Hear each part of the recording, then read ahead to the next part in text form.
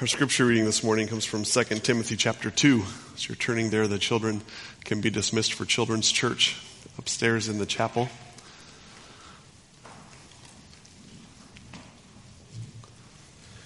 We're back in 2 Timothy chapter 2.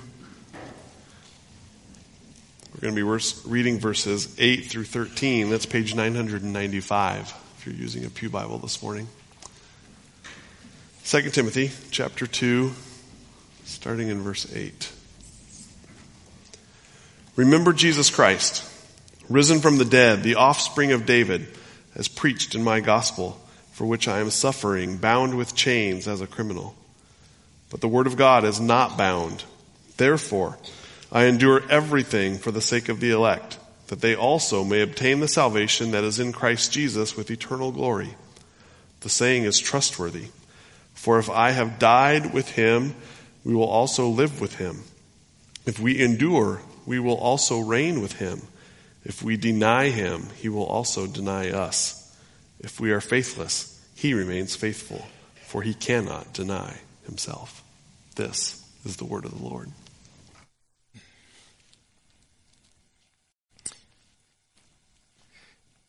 Pastor Jason mentioned tonight we will gather in the Youth Center for the local church conference, which is a yearly meeting that we're required to have, but need to have, where we gather and reaffirm elders and other leaders, and also look at some of the financial data from the year. We want to have total transparency for that. And then also just share a bit of where we sense we are and where we sense we're headed. And tonight, I'm going to talk about a couple of things that I've felt pretty strongly in the last year or so, particularly. And the reason we didn't hand those booklets out this morning is because I'd like to say it rather than just have you read it. Normally we pass them out in the morning, let you peruse them, bring them back. But tonight, because of that, we're going to just ask that you come tonight. We'll share those things there. You're certainly all welcome to come. You need not be officially a member of the church to come. In fact, you don't need to do that. We'd love to have everyone come tonight for that particular time. If you're not able to come, we will pass those out next week. You'll be able to read some of that, but tonight we'll share it in more depth. We want to look now at 2 Timothy again. This is the third week that we've been in this particular text. And hopefully we'll move on from this text after today, after we come to the Lord's table. But let me just walk quickly back to where we're at this morning, where I want to go on from in the text. If you remember in this text, we talked about some things that we felt like Paul really wanted to communicate, especially to Timothy. Paul was in the midst of a difficult circumstance. He was in chains for the gospel. And he wanted to tell, I think, Timothy some things that would help Timothy, because he knew that's where Timothy was probably headed as well eventually. That Timothy would pay a price for him handing this baton of faith on to him. And really what I think we see in Paul are the ways in which Paul kept himself from falling into self-pity. We don't see him wallowing around in it here in this prison cell and bemoaning his circumstance. In fact, we see the opposite of that, and his circumstance was not good. The prison cell that he was in had to be a horrible experience for him, and it was probably one of the worst prisons of that time that Paul was in. But he writes there three things to him, and we want to look at the third, but the first two. First of all, remember Jesus Christ, descended from David, risen from the dead. He wanted particularly for Timothy to go back to the resurrection. It makes all of the difference in the world. If there is no resurrection, basically Paul said in other places, go out, eat, drink, and be merry. Because if this is all there is, we're the worst to be pitied. But Paul knew that he didn't need to be pitied where he was at because of what was coming. What this slight and momentary affliction was going to lead to ultimately for Paul and for all who follow in the steps of Paul after Christ. So he knew that were there no resurrection, he would absolutely be a fool. In fact, told others, if you don't believe there's a resurrection, then go eat, drink, and be merry. But Paul did believe there was a resurrection. He believed that Jesus fully entered into this world as fully human, fully God, but fully human. He fully entered in. And he entered in for one reason, and that was to die. To die for all who would believe. And he came to do that, and he was raised from the dead as confirmation that he accomplished it. Mission accomplished.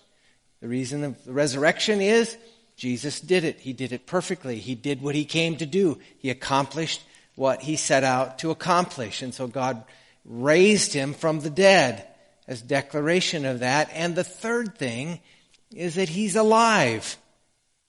Paul knew that he wasn't some historical figure that he was declaring, but he was a risen Christ. And for us, sometimes we just need to remember we follow a risen Christ. We follow a risen King. I like that terminology. He is a king. We follow a king, King Jesus, who's alive.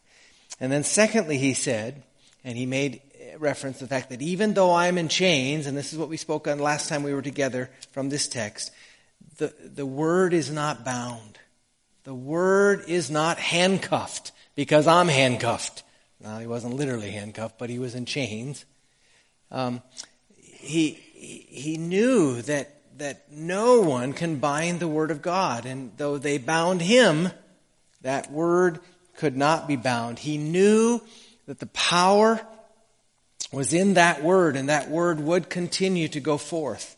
Faith cometh by hearing. Paul wrote it earlier. Faith cometh by hearing, and hearing by the word of Christ. He knew that it was the word that had the power to bring faith in the lives of people, in the lives of the elect that he talks about here. It was the word that needed to go forth and would go forth, and was the basis upon which the power would come. And I don't know about you, but sometimes in ministry you think nobody's listening. You know, they've shut you off, or they've turned you off. Maybe you've dealt with people, maybe family people, and you just feel like they just don't listen. Continue to take heart with the word. The word will do its work. Now, we need to be careful. We don't beat people over the head with Bibles. We do it tactfully. But we need to do it. We need to declare the word. I'm a living example of that. This text, in fact, that we're going to come to at the close, in that is the text that God used in my life. If we deny him, he will deny us. I remember hearing it out of the television from the lips of Billy Graham when I was in my early teens, may not even have been a teenager, probably was not a teenager at that point. If we deny him, he will deny us. And I agonized over that text. As much as I tried to push it away, I couldn't escape it until I was a senior in high school in 1973, when I heard the remedy. A remedy. The remedy was the gospel, and embrace Christ, and chose to follow him. But it was the word. It was the word of God that I could not run away from. And so take heart. Faith cometh by hearing. Hearing by the word of Christ. Don't make sure we get the word correct. But it is the word that does the work.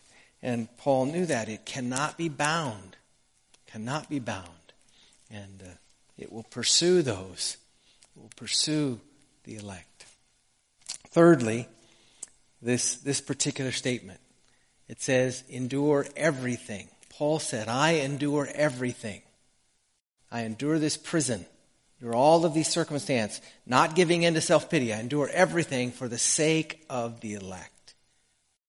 That's exactly the way he said it here in the text. I endure everything for the sake of the elect.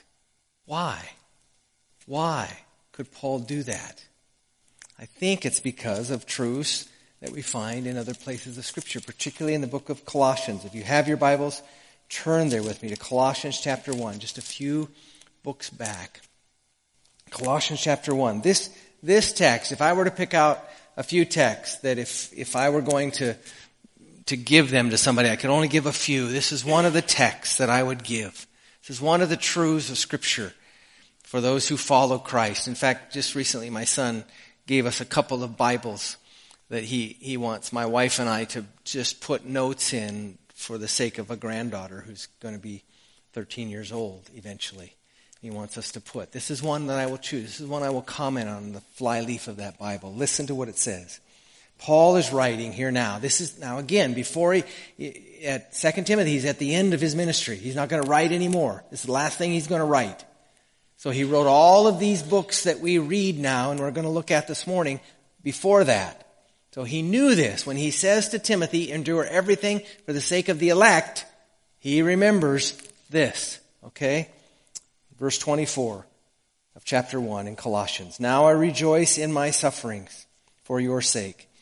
And in my flesh I am filling up what is lacking in Christ's afflictions for the sake of his body, that is the church, of which I became a minister according to the stewardship from God that was given to me for you, to make the word of God fully known. Again, the word, to make the word of God that cannot be bound fully known. What does he do? He rejoices in his sufferings. So what does rejoicing in his sufferings have to do with making the word fully known? Because they're in the same paragraph. I think for Paul, he understood. It's what he meant when he said endure everything. Because that is God's means. Suffering is God's means for that word becoming fully known. It's one of the things God uses in the life of his people to make that word shine brighter. We've talked about already in this particular series that suffering is the path to glory. That's the route that Jesus took. Suffering was a path to glory for him.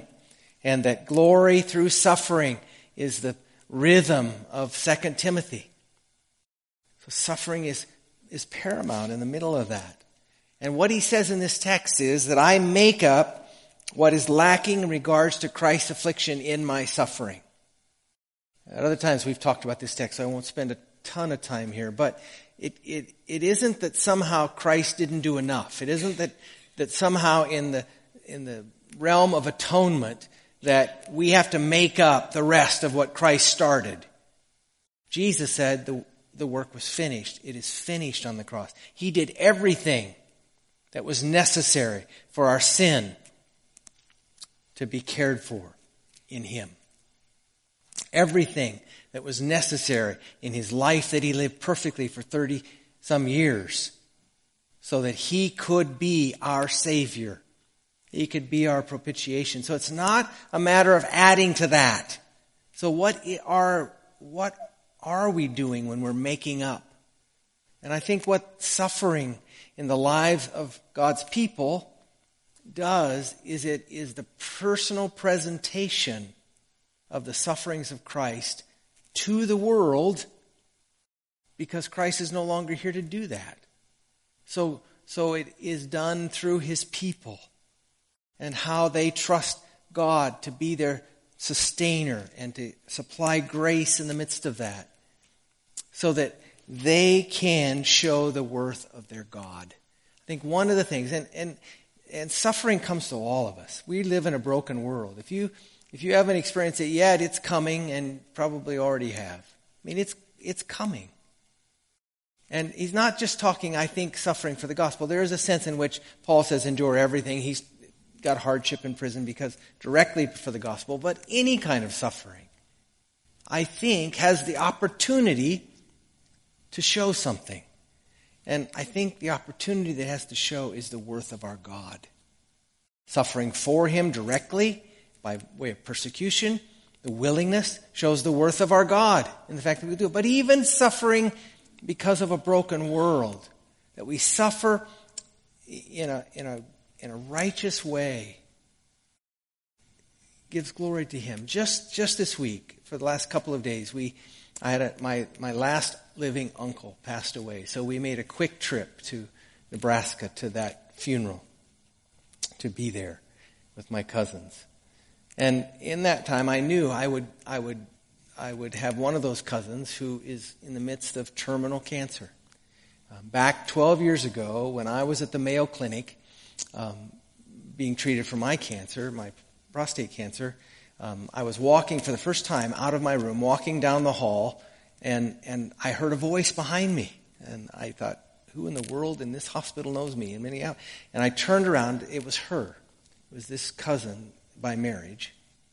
And she had come to the Mayo Clinic not just to see me, but because she was there, she looked me up. But what she had come for was that she came to be checked out to donate a kidney. She was going to give her kidney to a woman. And in the process of being checked out for that kidney, they found she had a spot on her lung. And she had just gotten the news before she came to see me. And so obviously in the course of the conversation, eventually we find that and spent some time together. And she was treated for that, had surgery, and for a number of years thought she was on a road to going forward and not having any recurrence of it. She lived over 5 years with it. And then all of a sudden, a few years ago, it came back. And she had to have a lung completely removed. Had that lung removed and again went on for a while. And then just recently began to have trouble again, and they found the spot on another lung. And they made the decision she wasn't going to have treatment. Made the decision, I'm not going to go through treatment. We're just going to live out the days that God gives us. And they have been doing that. And by benefit of social media, although I'm not on Facebook, my wife is, sometimes I see it, and I've watched her life.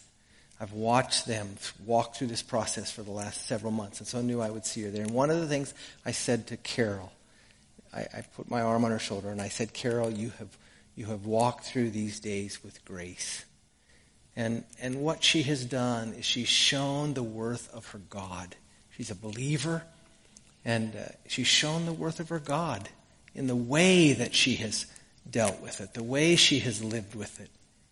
And I think there's a sense in which when we walk through those things, whether it's for direct persecution because of the name of Christ or indirect just because we live in a broken world, we have the opportunity to show the value of our God to us. And she certainly has done that. And so in that sense, we make up what is lacking in regards to Christ's infliction. And Paul said, endure everything, Timothy, so that you show the worth of your God. Live in a way, not in self-pity. That doesn't mean we're not honest. I mean, she would say, and she has said, some days are better than others. One of the things she said to me that day as we were there is there's certain things that start to happen that you kind of know things are changing in your body. She made that comment, but didn't dwell there, didn't bemoan her circumstance, didn't lift her fist at God in anger for it coming back. There's a sense of grace upon her life that is having an incredible influence in those around her. Even her husband, as the last person we spoke to as we left, talked about how her faith has been such a help to him. So there's a sense in which Paul knew that the means by which Timothy and he would see the gospel going forward and not being bound would be this very suffering. That's why I don't think he gave into it. I think that's why he didn't give into it. So he says, endure everything, and then he goes on and makes an interesting, for the sake of the elect. Endure everything, suffering because it's a means. Paul knew that. For the sake of the elect. Why does he use the word elect? Why not use words like lost? Why elect? Well, I think it's because it's biblical language. It's in other places in Scripture. Other things say much the same thing. Listen to the book of Ephesians, chapter 1, beginning verse 3. Blessed be the God and Father of our Lord Jesus Christ, who has blessed us in Christ with every spiritual blessing in the heavenly places, even as he chose us in him before the foundation of the world, that we should be holy and blameless before him. In love he predestined us to be adopted as sons through Jesus Christ, according to the purpose of his will, to the praise of his glorious grace. Paul used language that had the inference that God It was about saving a people. You see, Paul had a great grasp of the Old Testament. We know that, don't we? And he understood that God took the people of Israel, the Jewish people, not because they were more holy or more righteous than those around them, but he chose them. He chose them to pour out his love and his mercy upon, to concentrate it upon them there. He knew that God was about saving a people. He described that people as an elect people. Do everything for the sake of the elect. For those God is planning to save, planning to open their eyes to see the glory. Planning those that will taste and see that the Lord is good and take refuge in him and all that he is for them in Christ. Jesus died for them. He died for those who would believe. His death was effective. He was their propitiation. Paul knew that there was a people for whom Jesus would be their propitiation. He would turn away the penalty and the wrath that is stored up against sin from them and take it upon himself. And so Paul says, endure everything for the sake of those people. That's who I do it for, Timothy. Paul didn't know who they were. He didn't know which ones were and which ones weren't. He didn't know which one had the wrath of God propitiated away from them in the death of Christ. So he just spread the message everywhere. He endured for the sake of men who would see and believe and embrace. He didn't become passive in it. He was active in it. There was no one more active than Paul. And again, we turn to another text to see that. I want to read it to you this morning. This is what Paul felt. This is where the text will end now, for when it says, faith cometh by hearing, and hearing by the word of Christ. Paul here talks about that. He says, everyone who believes in him will not be put to shame in Romans chapter 10. For there is no distinction between Jew and Greek, for the same Lord is Lord of all, bestowing his riches on all who will call on him. For everyone who calls on the name of the Lord will be saved. But then he says, how then will they call on him in whom they have not believed? And how are they to believe in him whom they've never heard? And how are they to hear without someone preaching? And how are they to preach unless they are sent? As it is written, how beautiful are the feet of those who preach good news. But they have not obeyed the gospel. For Isaiah says, Lord, who has believed what he has heard from us? So faith comes from hearing, and hearing from the word of Christ. Paul endured everything so that the word might go forth and the elect might hear and believe and be saved. That's why Paul endured what he endured, for the sake of people who needed to hear the word, to come to life. And he endured everything for that. All that he did was about that, not knowing where that word would take root, where that word would awaken souls to the glory of Christ and they would embrace him. But he's cast it everywhere, and he calls on us to cast it everywhere. That's what we're called to do, just as Timothy was to endure everything for the sake of the elect. That should be our posture. There are people today, I say this today, there are people today who says you should not do that. There are people, I don't worry so much about secular people who say that, but there are people in the church world who say you shouldn't do that. They have so bought into pluralism that every road leads to heaven that they say you're arrogant to do that. You're arrogant. Particularly, we had Jews for Jesus here a while back. And there is a group, not the secularists. I expect them to say that.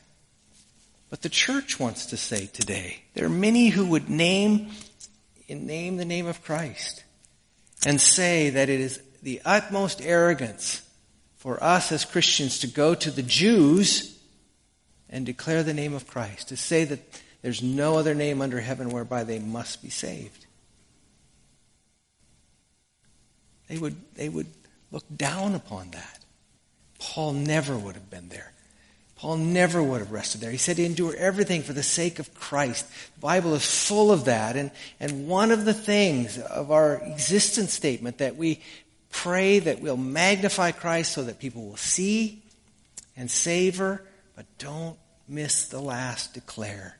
Declare the glory of God in the face of Christ. That's what Paul meant when he said endure everything for the sake of declaring that message, the word to go forth so it can take root in the lives of those for whom God propitiated away their sin. God did that for a people. Paul knew it, and he went to them. He went to them believing that God would work with the word. He also had another further description of those elect. And I want to go back to 2 Timothy if you have it there, and we'll conclude with this, then we're going to come to the table. Another definition of the elect is given in this last statement as you walk through this. If you look in verse 10, it says, "Therefore I endure everything for the sake of the elect, that they also may obtain the salvation that is in Christ Jesus with eternal glory." The salvation in Christ, the propitiation by which he propitiated away their sin of all who believe. But it says, the saying is trustworthy, for if we have died with him, we will also live with him. If we endure with him, we will also reign with him. That's a description of those elect. The description of those elect is that they have died with Christ. When Christ died, they died. When Christ was raised, they were raised to new life. That's what it means to be in Christ. If we've died with him, we will also live with him. And then the next parallel statement, if we endure with him, we will reign with him. And so the two words that are parallel, if you've died, you will endure. And if you live with him, you will reign with him. If we've died, we will endure. If we live with him, we will reign with him. What God begins, he finishes. And if we are in Christ, all that are in Christ, all for whom Christ has propitiated away their punishment, that is true of them. That is true of them. The elect will persevere in righteousness to the end because Christ will make it happen. But then he goes on and he finishes with this. He says, if we deny him, that's the text that God used in my heart. If we deny him, he will also deny us. I had it right, folks. I had it right. If I denied him, he would deny me. The fears that I had were justified fears. One of my fears was, this is one of the ways my irrational mind worked back then, but I didn't grow up in the church. And in our tradition, which is what we do here in this tradition, practiced adult baptism in the tradition we were attached to. I think we went to church there twice, is the two times I remember being there. But we really weren't connected. I didn't grow up in the church. But I did know enough that I wasn't baptized. Now, I know now that baptism wasn't the issue. It was profession. It was denying. But I remember thinking, this is how my mind was working. I just felt a need to be baptized. And the way my mind would work is, if I am not willing to do that in front of those people, then that means I'm denying him, and the scripture says he will deny me. And so you see what started in my heart? So I began to promise, Lord, I'll go at Easter time. I'll go at Easter because I don't know how I knew this, but I knew lots of people show up at Easter. So the churches are full and they wouldn't notice I was new. I don't know where that came from. So I promise, I'll go at Easter, Lord, I'll go. And then I'll go long enough that I'll get connected and I'll be baptized up in front of all those people. I grew up in a Catholic neighborhood, and literally I was angry at God that I wasn't Catholic at that point. My theology was all skewed. You can understand where I'm going, can't you? Because all my Catholic friends got baptized as babies. They didn't have to do it in front of people. They have to go out in front of somebody and get baptized. But I still had lots of it right. I had the truth. If we deny him, he will deny us. The issue was not baptism. The issue was, will I declare him? Which is what baptism is. Will I declare him? I had it right. It goes on to say, if we are faithless, he remains faithful. So again, we have a parallel. If we deny, if we are faithless, by denying we show that we've not begun. By denying him, we show that we lack faith. We don't have faith. Our faith is not in Christ. We're faithless. So if we deny, we are faithless. And he will deny us. But he will remain faithful. Not to those who deny him, in the sense that he will override their denial. A lot of people want to take that text out of context and they say, if we're faithless, he remains faithful. In other words, if I mess up, he'll still bail me out. It's not what that text means. That's proof texting. What that text means is he will be faithful. He will be just. And he propitiates away the sin of those who believe. The sin of those who have died with him and live with him. Those who reign with him and endure with him. But he will remain faithful in the sense that those who deny him, he will deny them. So we come now to communion. What is that about? For the elect, for those who believe, for those who are in Christ, those who will reign with him. What is it? Why do we do it? Why do we come to this table? Why did he say, do it in remembrance of me? Because it's a means of that perseverance. It's a means by which we continually, regularly, periodically remember Christ. Continue to affirm him. Continue to endure with him. Continue to remain faithful.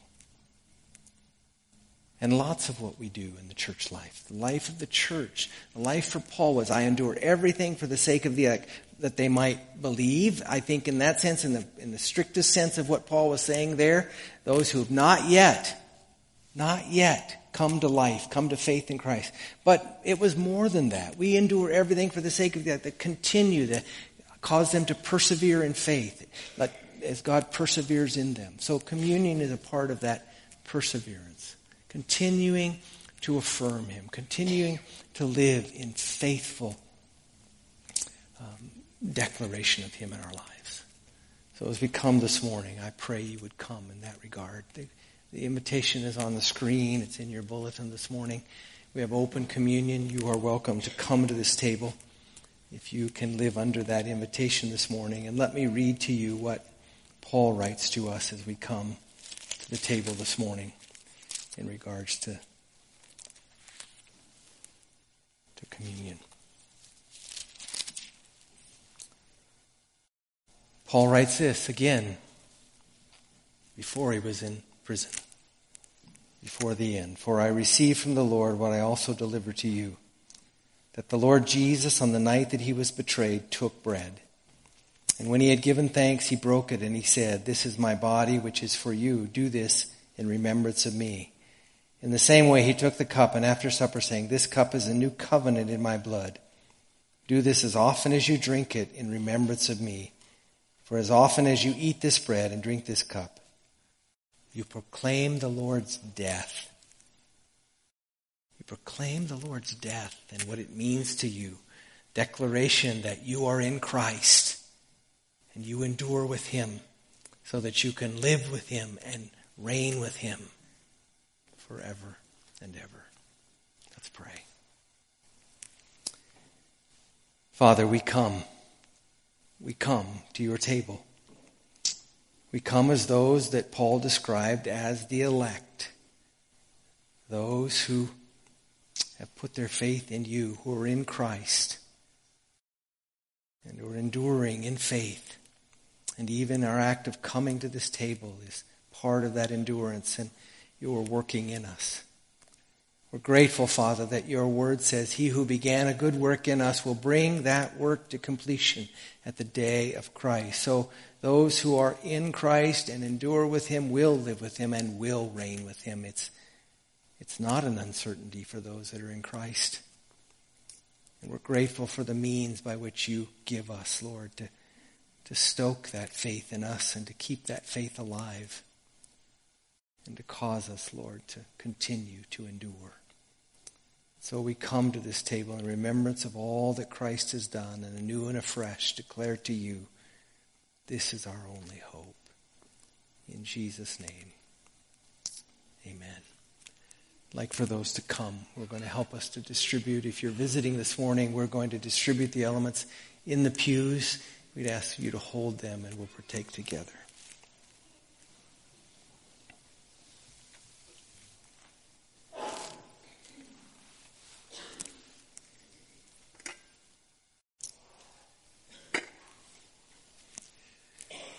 This represents the body of our Lord that was broken for us. Take and hold and we'll partake together.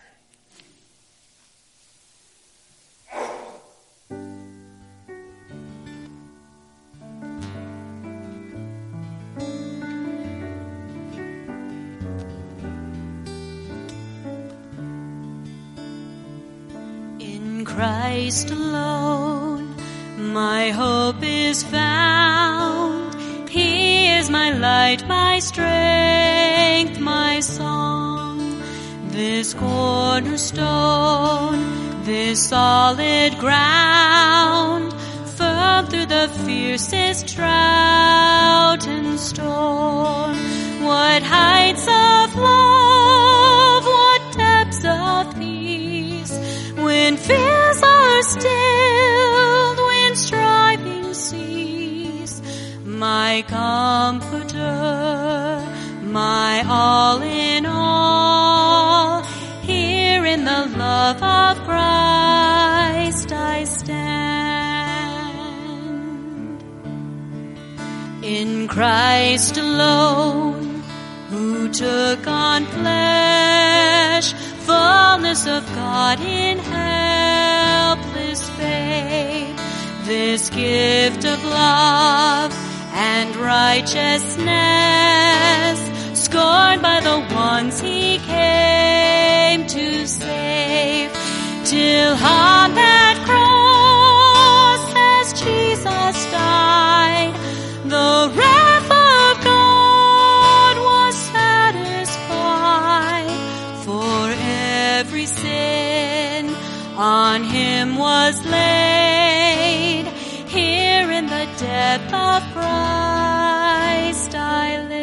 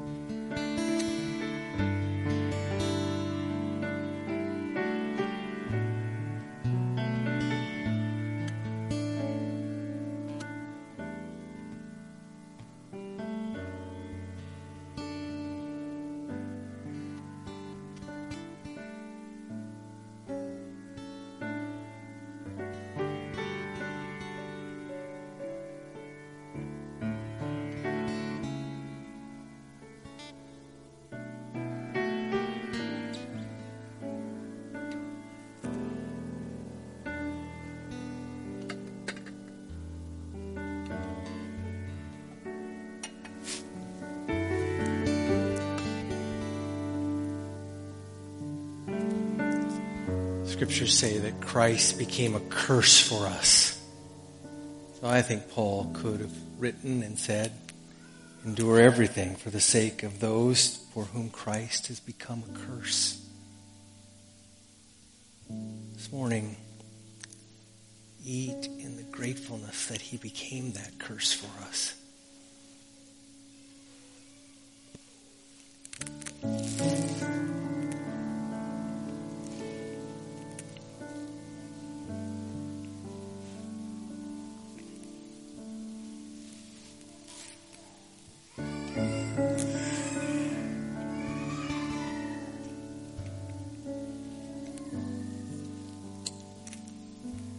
Blood of Christ, take and hold, and we'll partake together.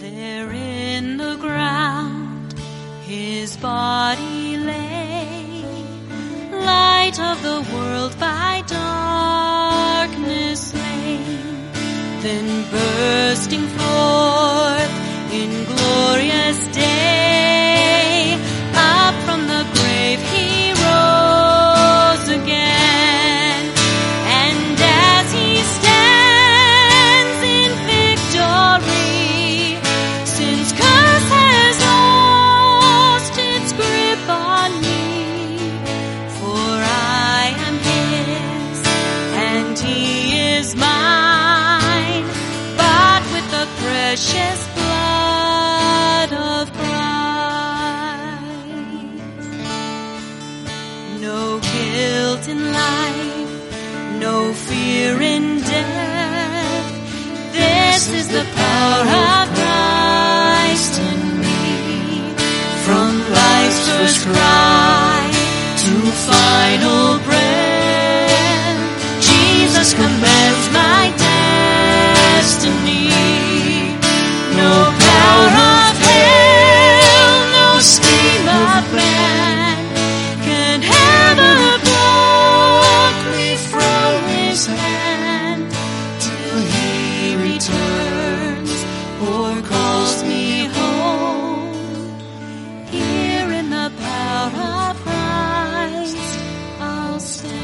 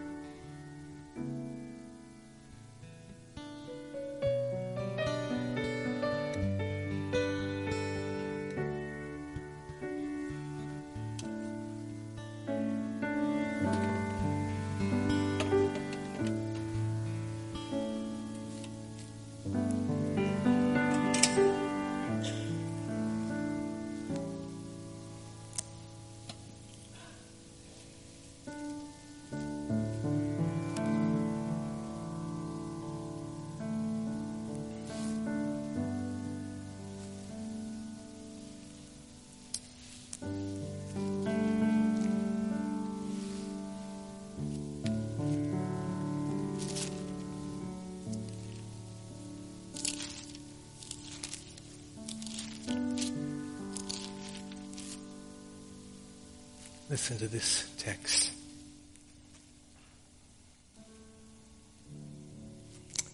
For there's no distinction, for all have sinned and fall short of the glory of God, and are justified by his grace as a gift through the redemption that is in Christ Jesus, whom God put forward as a propitiation by his blood to be received by faith.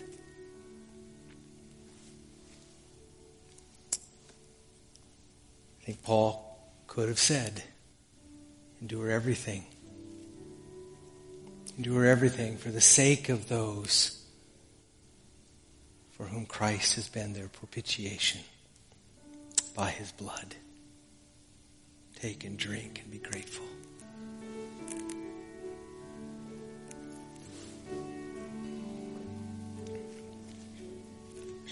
Stand together.